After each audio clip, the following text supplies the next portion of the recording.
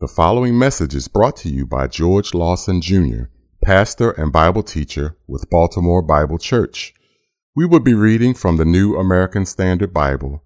For more information about this ministry, please visit us online at www.baltimorebiblechurch.org.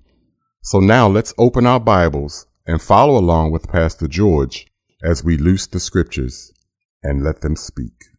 Why don't you take your Bibles and open up to the book of Daniel. We're back in Daniel chapter 9, and we're approaching a text that's considered to be one of the most important and one of the most difficult prophecies of all of the Old Testament.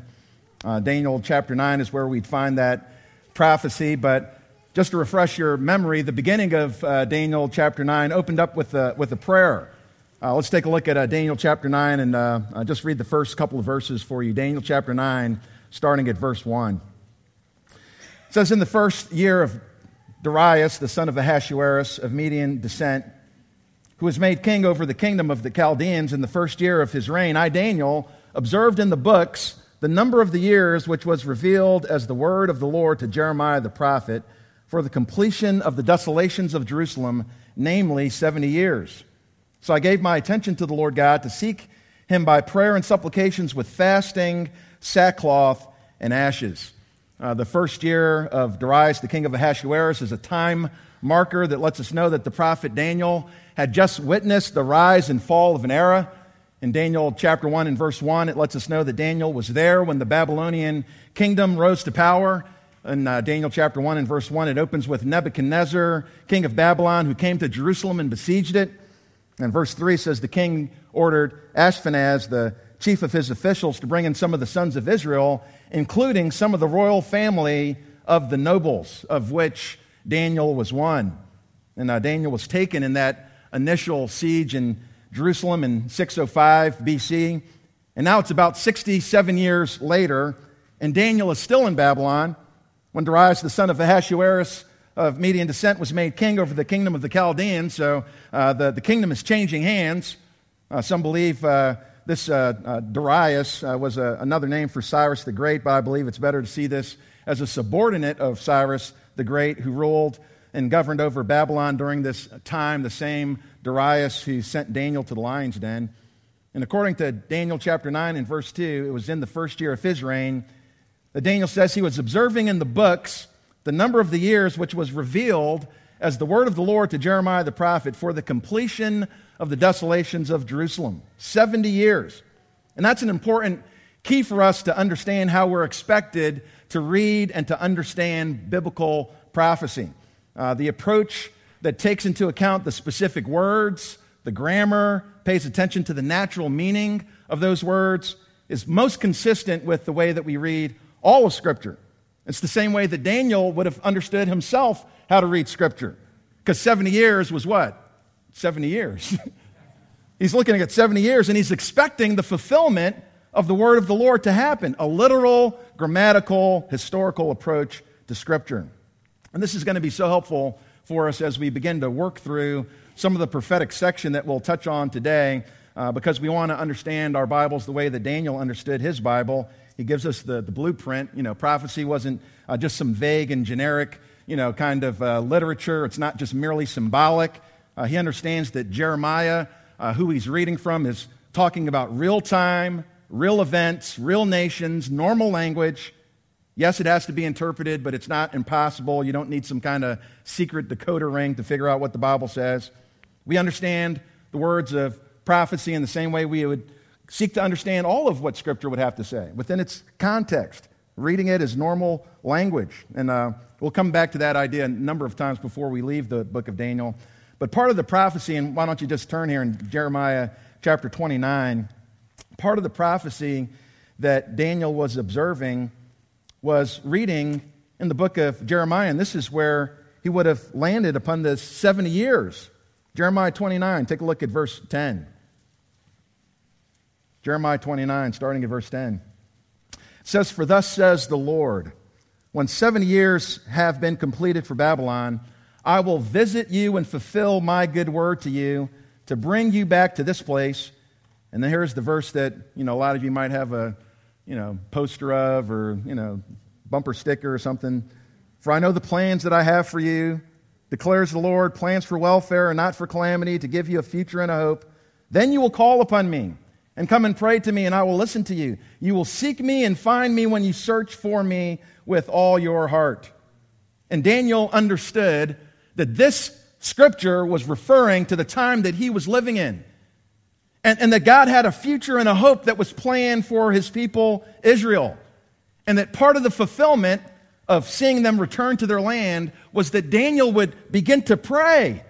That he would pray for the fulfillment of these things. Because as we've talked about before, God not only ordains the ends, he also ordains the means. And God promised that he would fulfill his word, but part of that fulfillment was Daniel praying, was the people of God praying for that fulfillment. So what does Daniel do? Verse 3 back in Daniel chapter 9, he says, so I gave my attention to the Lord. Literally, I gave him my face. That's the Hebrew expression. I gave him my face to seek him by prayer and supplications with fasting, sackcloth and ashes. And we walked together through that just phenomenal prayer from Daniel chapter 9, verses 4 to 19. It was a powerful, fervent, sincere, biblical prayer, and really so instructive for all of us. It's just a model prayer. It was provoked by the reading of Scripture. As he's reading through the book of Jeremiah, he's provoked to pray, praying through the words of Scripture. He's feeling the pressure of being in Babylon and kingdoms changing hands. He's feeling the pressure of the circumstances of life. This provokes him to pray. It squeezes him that he would lift up his prayers to the Lord. It was provoked by the reading of Scripture, the pressures of life.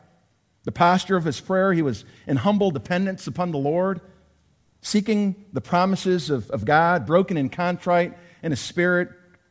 He's broken over the judgment of God that Israel was suffering, and he prayed to the Lord that he would fulfill his promise and that he would lift the judgment that Israel was under during this time. And then the pattern of prayer, we looked at the provocation, the posture, and then the pattern of prayer. The pattern of prayer was this movement back and forth between the adoration of God and his confession of sin. He looked at God in verse 4, that God is the great, the awesome God who keeps his covenant. God is faithful, but we're the ones who've sinned. God is righteous, verse 7. He's the righteous one. Righteousness belongs to you, but shame belongs to us. He looks up to God. God, you are forgiving. You're the forgiving God. To the Lord, our God, belong compassion and forgiveness, but we're the ones who've rebelled. And God, you're the delivering God. You're the same God who delivered your people out of the land of Egypt with a mighty hand. You've made a name for yourself, God. You've delivered your people, but we're the ones who've sinned. We're the ones who've been wicked. He just goes back and forth between the greatness of God and the depravity of sinful humanity. And he says, God, I know that we've been sinful, but would you be pleased to deliver us once again? Would you be pleased to answer our prayer? And based on the character of God and for the glory of God, he offers up a supplication. And he's just asking God to do what he's promised to do. Verse 19, he says, O Lord, hear. O Lord, forgive. O Lord, listen, take action. For your own sake, O my God, do not delay, because your city and your people are called by your name. So helpful. We pray that the glory of God would be honored. Even in our prayers for the needs that we have, Lord, I'm seeking after your glory in these prayers. And it's while Daniel is offering this prayer that Daniel is interrupted mid-thought by an angelic visitor. Look at verses 20 and 21. Now, while I was speaking, this is in the middle of his prayer. He hasn't even finished his prayer yet. No amen here. Now, while I was speaking and praying and confessing my sin and the sin of my people Israel and presenting my supplication before the Lord my God in behalf of the holy mountain of my God, while I was still speaking, again, I'm still in the middle of it, in prayer, then the man Gabriel, whom I had seen in the vision previously, came to me in my extreme weariness about the time of the evening offering. And then he shares this prophecy with Daniel. And that's the setting. That's the setting that introduces us to one of the most significant prophecies, like I said, in all of the Old Testament. And I'll just let you know up front that we won't have time to get through all of the prophecy today. For those of you who are hoping for more, this is going to be an introduction, but we're going to introduce some very important things, laying out the table for what's to come, and we'll answer a number of introductory questions that'll be extremely helpful for us as we dive into this prophecy. So let's bow our heads for a word of prayer as we come before the Lord's word. Heavenly Father, we come before you, Lord, and Father, we ask for your help. Now, Father, as we often do, as we always do when we preach on Sundays, Lord, that we plead for you to speak to us. Now, Father, we know that this is the word that you've authored, and Father, we come to the author of the word to understand what the word has to say. And Father, we pray that as your word speaks to us, Lord, that we would not be like those who look at our face in a mirror and walk away unchanged, but Father, that you would transform our lives as we behold the beauty and the authority of your inerrant word. In Jesus' name we praise you and give you thanks. Amen. First of all, we're introduced to the setting of this prophecy. In verse 20, it's in the middle of his prayer. While I'm speaking and praying and confessing my sin, this is when this prophecy is going to be introduced to Daniel. And it's in a specific response to the prayer that he was offering before the Lord. Back in verse 16 again, he says, O Lord, in accordance with all your righteous acts, let now your anger, your wrath turn away from your city, Jerusalem, your holy mountain, for because of our sins, the iniquities of our fathers, Jerusalem and your people have become a reproach to all those around us. So he's asking God to act on behalf of his people who are called by his name, and that's what this prophecy is going to be related to. And many times, when people jump into the prophetic section in Daniel, they completely disconnect it from the prayer that just came before. Here Daniel's confessing his sins, the sins of his people, presenting his supplication on behalf of the holy mountain of God. The mountain of God was another name for Jerusalem. City of Jerusalem actually sits on a mountain. That's why people are always said in Scripture to go up to Jerusalem, because you're going up in elevation when you go to Jerusalem.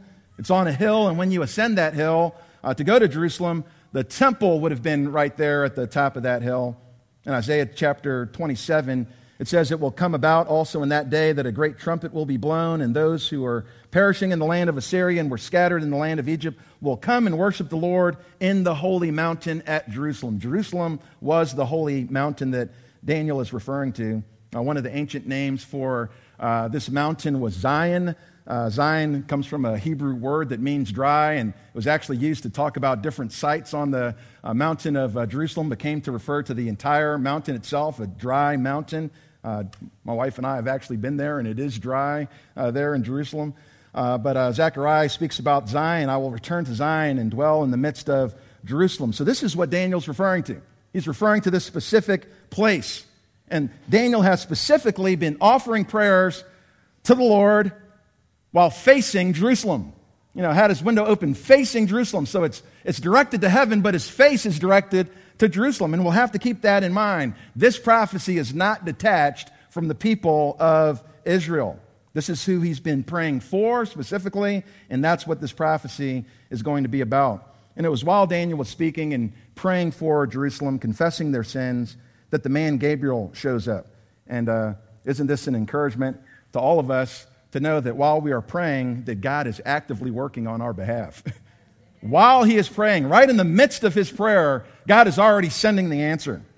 And we'll see this a little bit later down in verse 23. But it says, at the beginning of your supplications, the command was issued. When you just started to pray, it was already in motion. The answer was already on the way. And it reminded me of a story I heard about George Mueller. If you've ever heard that name, he was a Christian evangelist and a director of an orphanage that served more than 10,000 children during his lifetime. Incredible to think about that. 10,000 children being served by one orphanage. And George Mueller never sought donations from specific individuals. He relied on the Almighty God to provide for the needs that they would have for this orphanage. And the story was told that one morning his orphanage was out of food. And all the plates and cups and bowls on the table were empty. There's no food in the storage, no money to buy any supplies. The children were standing, waiting for their morning meal, and George Mueller said, children, you know how we must be in time for school. Then lifting up his hands, he prayed, Dear Father, we thank you for what thou art going to give us to eat. With an empty table in front of them. We thank you for what you're about to give us to eat. And then there was a knock on the door. The baker stood there and said, Mr. Mueller, I couldn't sleep last night. Somehow I felt that you didn't have bread for breakfast, and the Lord wanted me to send you some. So I got up at 2 a.m., and bake some fresh bread, and I've brought it. Mr. Mueller thanked the baker, and no sooner than he had left when there was a second knock at the door. It was the milkman. He announced that his milk cart had broken down right in front of the orphanage, and he would like to give the children his cans of fresh milk so that he could empty his wagon and repair it. A sleepless night and a broken milk cart were no accidents. It's all by divine appointment. And the answer was already on the way when he started to pray. The answer was already on the way. Do we really believe that God is working when we pray? Do you pray to the Lord in faith that God, I know that you're hearing me, and even though an angel's not showing up to interrupt my prayers, God, I know that the answer is still on the way. I'm trusting you that you're hearing me, and that in your sovereignty, in your wisdom, that you will answer this prayer in the way that you see best. Matthew chapter 6 and verse 8 says that we're not to be like the pagans. He says, don't be like them. Don't be like the pagans. We don't pray like orphans. We pray to a God, to a Father who knows everything that we need. In Matthew chapter 6, verse 8, he says, so do not be like them. Your Father knows what you need before you ask him. He already knows what you need. Psalm 139, verse 4 says, even before there is a word on my tongue, behold, O Lord, you know it all. We come to a Father who knows, who hears, and at the moment that we start to pray, often the answer is already on the way. This is the prophecy this prophecy was set in the context of a faithful prayer. Daniel is praying to the Lord, and then the Lord delivers the answer. What's the delivery system that he used? How did he get the answer to Daniel? Look at verse 21. While I was still speaking in prayer, then the man Gabriel, whom I had seen in the vision, previously came to me in my extreme weariness about the time of the evening offering. There are only two angels mentioned by name in Scripture, Michael and Gabriel, and both of them show up in the book of Daniel. They're mentioned in Daniel chapter 8, 9, 10, and 12. And the only other book where we find Gabriel by name is the book of Luke, where he announces the birth of John the Baptist and then the birth of Jesus the Messiah. He's a messenger angel, and apparently he's reserved for the most significant announcements. That's when Gabriel shows up, when it's a significant announcement to make. In Luke 1, he speaks to the father of John the Baptist and says, I'm Gabriel who stands in the presence of God, and I've been sent to speak to you and to bring this good news. He stands in the presence of God. He's sent for important messages. And he's the same angel, Daniel says, who showed up in my previous vision. Back in chapter 8, in verse 16, it says that I heard the voice of a man between the banks of the Ulai, and he called out and said, Gabriel, give this man an understanding of the vision. And now this person who appeared in a vision now shows up in reality. I mean, talk about the man of your dreams, right? It's like he shows up in a vision and now he's here. Like the same guy that I just saw, like now he's here, which has to be absolutely frightening. This guy that I've seen in the vision, he's actually here. He showed up. And it says, so he came near in chapter 8 and verse 17, this Gabriel came near where I was standing, and when he came, I was frightened and fell on my face. Angels aren't these, chubby babies with wings, They're frightening men of war. I mean, just terrifying. You fall on your face in the presence of an angel. And here Daniel was frightened, fell on his face. And now Daniel sees Gabriel again, interrupting him during his prayer. Verse 21, while I was still speaking in prayer, then the man Gabriel, whom I had seen in the vision previously, same one that scared me before, came back. And can you imagine a person you saw in a dream appearing in real life and tapping you on the shoulder? When the text says that he came to me, the word for his arrival is literally he touched me or he reached out to me. So it's likely that while Daniel is engaged in prayer, that he gets this tap on the shoulder that interrupts him right in the middle of it to deliver this message. And why this special delivery? Why would God send a hand-delivered message by an angel to answer Daniel's prayer? There's at least two reasons. Number one, it would highlight the importance of what the angel was about to say. This is an important message. I had to come here myself in order to deliver this message to you, to highlight the importance of it. God doesn't send Gabriel on, small-time missions. This is important work that he sends Gabriel for. The end of verse 23 also lets us know that he's to give heed, to pay attention to the message, gain understanding of the vision. Pay attention, listen up, this is important. So it's an important message that he's about to receive. And number two, Gabriel's appearance also indicates the importance of the recipient. The importance of Daniel, that that God would think of Daniel to send him a personal delivery. In verse 23, it says that Daniel is highly esteemed among men. In Hebrew, it says esteemed. He's esteemed and esteemed again. It doesn't say, highly esteemed the way that the Hebrews spoke when they wanted to emphasize something, they'd repeat it. So Daniel, you are esteemed and esteemed. And what makes a man highly esteemed in heaven is not what makes a man highly esteemed on earth. Our society looks to, people who've got great achievements, possess some great skill. Our society tries to get close to people who've got a great position, you're in power. Sadly, it could be true even in the church. You just get close to the people that you think can get you somewhere, do something for you. Who's the person in the position? That's the person I'll get close to. But who's the person that God gets close to? Who's the person that God says, I take notice of that person. I'm paying attention to that person. Who does God pay attention to? Who's highly esteemed in heaven? Isaiah 66:2 lets us know who God takes notice of. But to this one I will look, to him who is humble and contrite of spirit and who trembles at my word. That's the person I pay attention to. And that was Daniel. He read the words of Jeremiah and he trembled. What the nation ignored, Daniel shuddered at. He took God's word seriously. That's the kind of man that Job was. Job chapter 1 and verse 8, the Lord says to Satan, have you considered my servant Job? He took notice of Job and even pointed him out to Satan. It's like, please don't do me that favor, Lord, But he even pointed him out to Satan. Have you considered him? This is the one that I'm looking at. This is the kind of man that honors me. There's no one like him on earth. Blameless, upright, fearing God, and turning away from evil. That's the kind of man that Daniel was. He brought supplication, fasting, sackcloth, ashes, signs of mourning over the sins of his people. He took God's word seriously. And it would make sense that Daniel would even be extremely weak here. Daniel is said to be in extreme weakness because he's been fasting for the sins of his people. If you're looking at an ESV in verse 21, it says in swift flight, but that's based on a conjecture rather than the established meaning of the word. ESV follows the root of the word, and one suggestion for what that could mean, but the established meaning of the word is extreme weariness. And why would Daniel be in extreme weariness? What has he been doing? He's been fasting. He's been going without food. He's been laboring in prayer. Like, he's extremely weak as he comes into this prayer and gets the tap by the angel, touched by the angel, right? You want to know who to get close to? Get close to people who are on their knees. That's the people to take notice of. The people who take God's word seriously. That's who God takes notice of.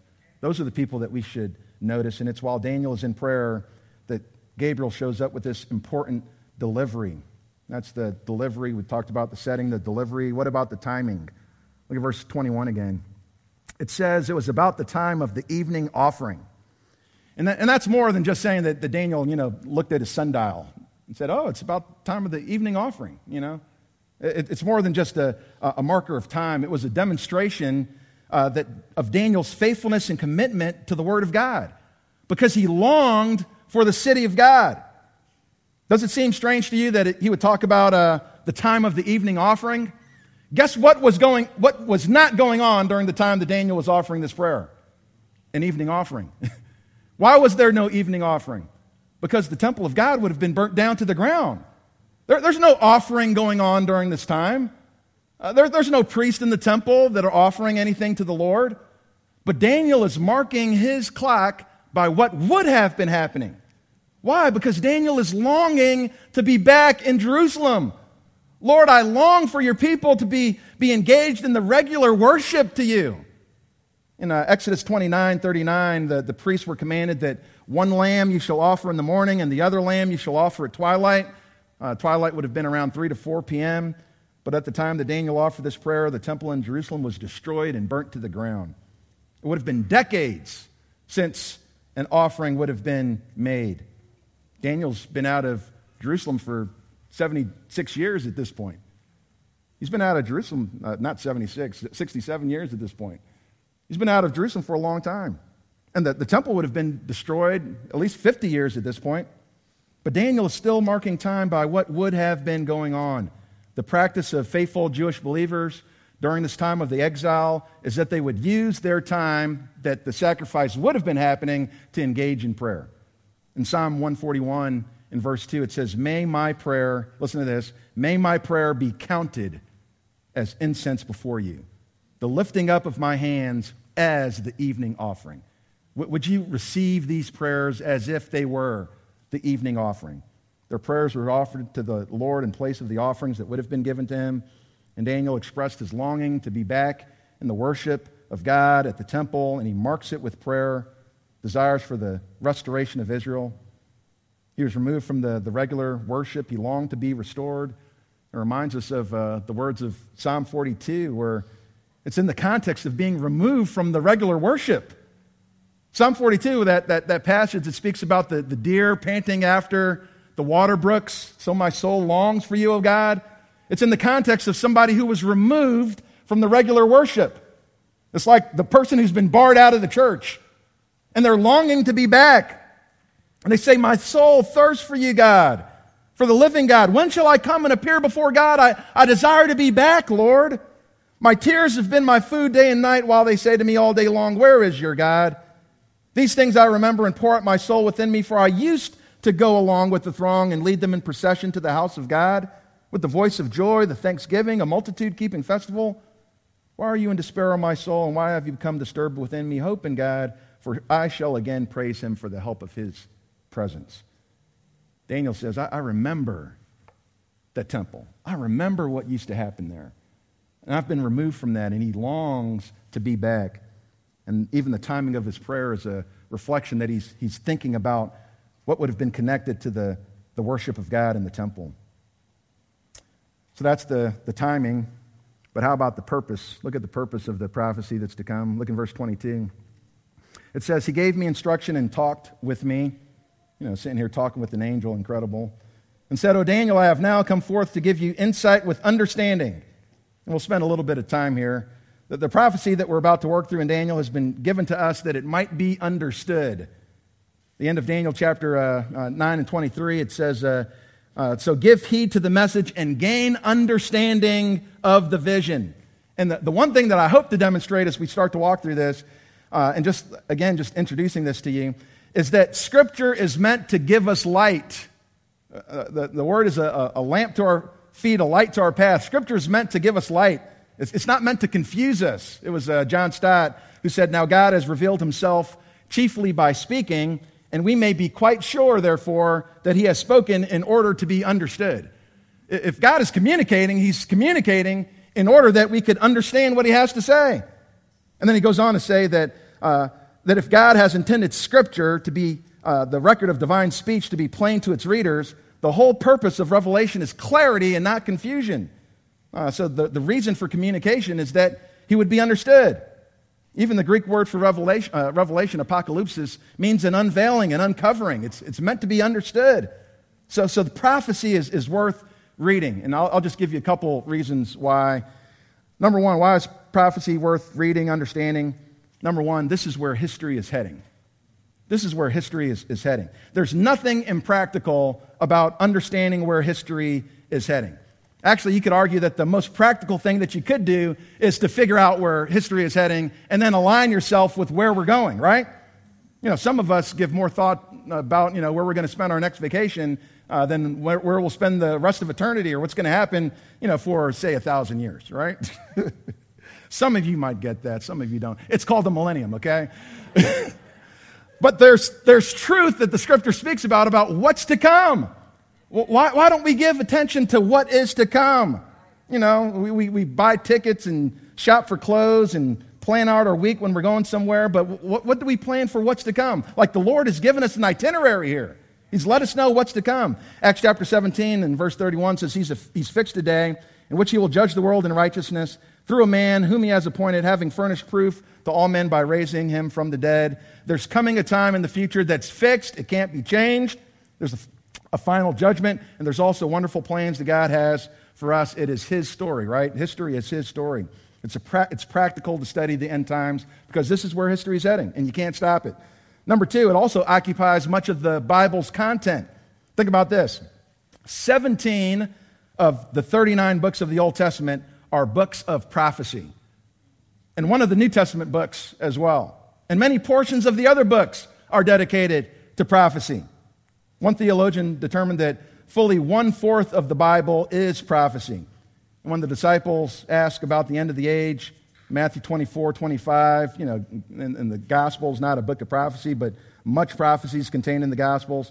Jesus doesn't say, you know what, I appreciate that, but let's not get bogged down with all those details, about what's coming into the future. It'll all pan out in the end. That's not what Jesus says.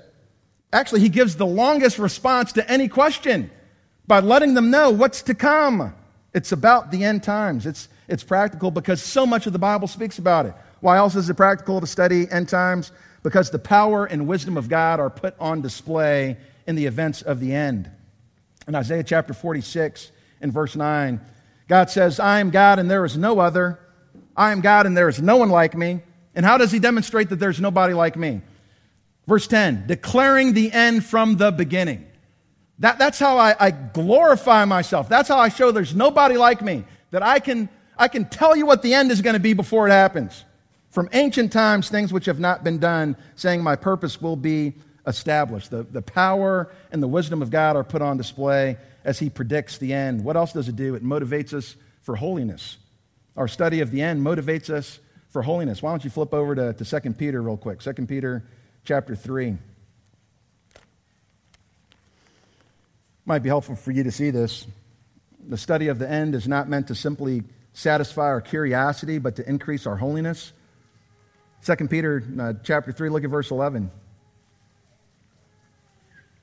Speaking about the end, it says in verse 11, since all these things are to be destroyed in this way, what sort of people ought you to be in holy conduct and godliness, looking for and hastening the coming of the day of God, because of which the heavens will be destroyed by burning and the elements will melt with intense heat.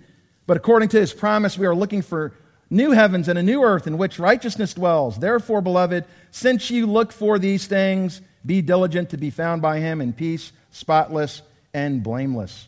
What's the practical use of studying prophecy, end times? One of the things is that it motivates us to be more holy, because we know that there's coming a time of reckoning. There's an account that I have to give, and that time's going to come. And all the things that I have in this life, the things that I might be putting my time and effort into, one day these things are going to, just melt away, melt with the intense heat. 1 John 3 and verse 3, it says, everyone who has this hope fixed on him purifies himself. If you have this hope, you'll purify yourself.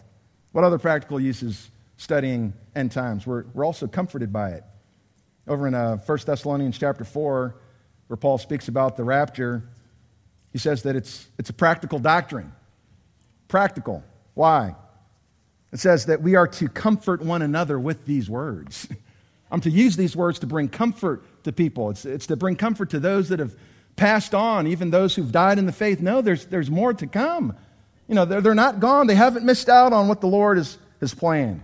It brings comfort to us in times of affliction. It also brings joy to the believer. It brings us joy. Return of Christ, which is actually what Daniel's going to get into. I mean, there's so much of Christ that he's about to talk about. It's exciting because Jesus is going to be revealed in glory. He's going to destroy the works of Satan. He's going to provide relief for those who are afflicted. The children of God are going to be revealed. The saints will be rewarded, and he's going to set up his kingdom.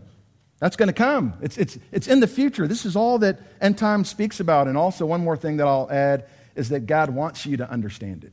God wants you to understand it. Look back in Daniel chapter 9 in verse 22. It says, he gave me instruction and talked with me and said, O Daniel, I have now come forth to give you insight with understanding. This is what I've come for. And actually, this is what was commanded. Verse 23. At the beginning of your supplication, the command was issued. God commanded that Daniel would be given an explanation, that he would understand. So in direct response to Daniel's prayer for the restoration of Israel, God commanded Gabriel, go and give him an understanding about what's to come. God expects Daniel to understand these things, but he has to give his mind to it, right? This is what it says. Give heed to the message. The message that we have from Scripture, it's to be studied diligently. You don't just kind of like relax and, if I don't understand it the first time, it's not worth it. No, it's worth your effort to understand what's about to be said. So in direct response to Daniel's prayer, he's given this prophecy, and we can be sure that God has spoken in order to be understood. So what is this vision about? And this is where we get into the content. Look at verse 24. It says, 70 weeks have been decreed for your people and your holy city to finish the transgression, to make an end of sin, to make atonement for iniquity, to bring in everlasting righteousness, to seal up vision and prophecy, and to anoint the most holy place. And verse 24 provides us with a preview of what's to come. It's like the table of contents, so we know what to expect. What is this prophecy all about? It's about these 70 weeks. Literally, it's 77s. That word week isn't in the Hebrew. It's actually 77s that have been decreed for your people, your holy city. We'll talk more about that later, your people, your holy city. But there's a specific allotment of time that's been determined to bring about a resolution to the prayer that Daniel has been praying. Daniel, this prayer that you're praying for your people, for your holy city, there's going to come a resolution to that. That's what you've been praying for, and that's what I'm here to talk about. He's been praying on behalf of the holy mountain of his God, and Gabriel says this is what the prophecy is about. It's about the people that you've identified with, your people, your city. And there are 6 aspects that will be developed in answer to Daniel's prayer. This allotted time is given in order to understand, in order to finish the transgression, to make an end of sin, to make atonement for iniquity, to bring in everlasting righteousness, to seal up vision, and to anoint the most holy place. And if you think I'm going to cover all of that today, you have a lot more confidence than I do. But Daniel's prayer was going to be answered. Daniel's prayer was going to be answered. He says, O Lord, hear, O Lord, forgive, O Lord, listen, take action for your own sake, because your city and your people are called by your name. And we won't work through all of these today, but I do want to give you just some implications of these truths. Number one, do you trust that God is working in our prayers? Do you trust that God is answering your prayers? That He's listening when you pray? Yes. Like I said, we don't come before the Lord as orphans. We come before a God who's our Father. Amen. And our Father knows what we need. And our Father has not abandoned us. When we come before the Father, we can trust that He hears and that He cares. We can cast our anxieties upon Him, upon Christ, because He cares for us. Amen. Another implication is, do you long for the regular worship of God's people? I mean, you see Daniel for 67 years, windows open 3 times a day, facing Jerusalem, longing for the worship, the regular worship of the people of God. Is that how you think about coming together and worship? Is worship optional for you? Is coming together with the people of God an option for you? Or is this something that you long for? Yes. There's something that we do together that we don't do separately. There's a praise that's given to God when we're together as a community, a body of believers, that doesn't happen when we're by ourselves. And as Daniel is thinking about, that this offering that would have been given to the Lord, he's longing to be there in the throng of the people of God. There's something about the regular worship of God's people as we come together. Another implication, do you rest in God's love for you? Think about Daniel. It says that he was esteemed. He was highly esteemed. You know who else is esteemed in heaven? Those that belong to Jesus Christ. Amen. In John 17 and verse 23, that it lets us know that the love that the Father loves the Son with, that He loves you with that same love. Yes. That it's the same love that He loves His Son with, He's also placed on you as a believer. That you're esteemed in the sight of God because of our connection to Jesus Christ. And then the last implication here is, do you give your attention to the Word of God? God has given us His Word in order to be understood. He hasn't given His Word in order to confuse us. And even when we come to these end times, and like I said, this is one of the most challenging prophecies for many interpreters. But as we approach this, I know personally I approach this with a sense of excitement. Why? Because I'm expecting God to communicate through His Word. I don't come to this and just say, I just throw up my hands, who knows how it's going to end, nobody can really be clear. Why do you think He gave us this book? I remember there's one time I was speaking to somebody, and it was about a different topic. It was about election.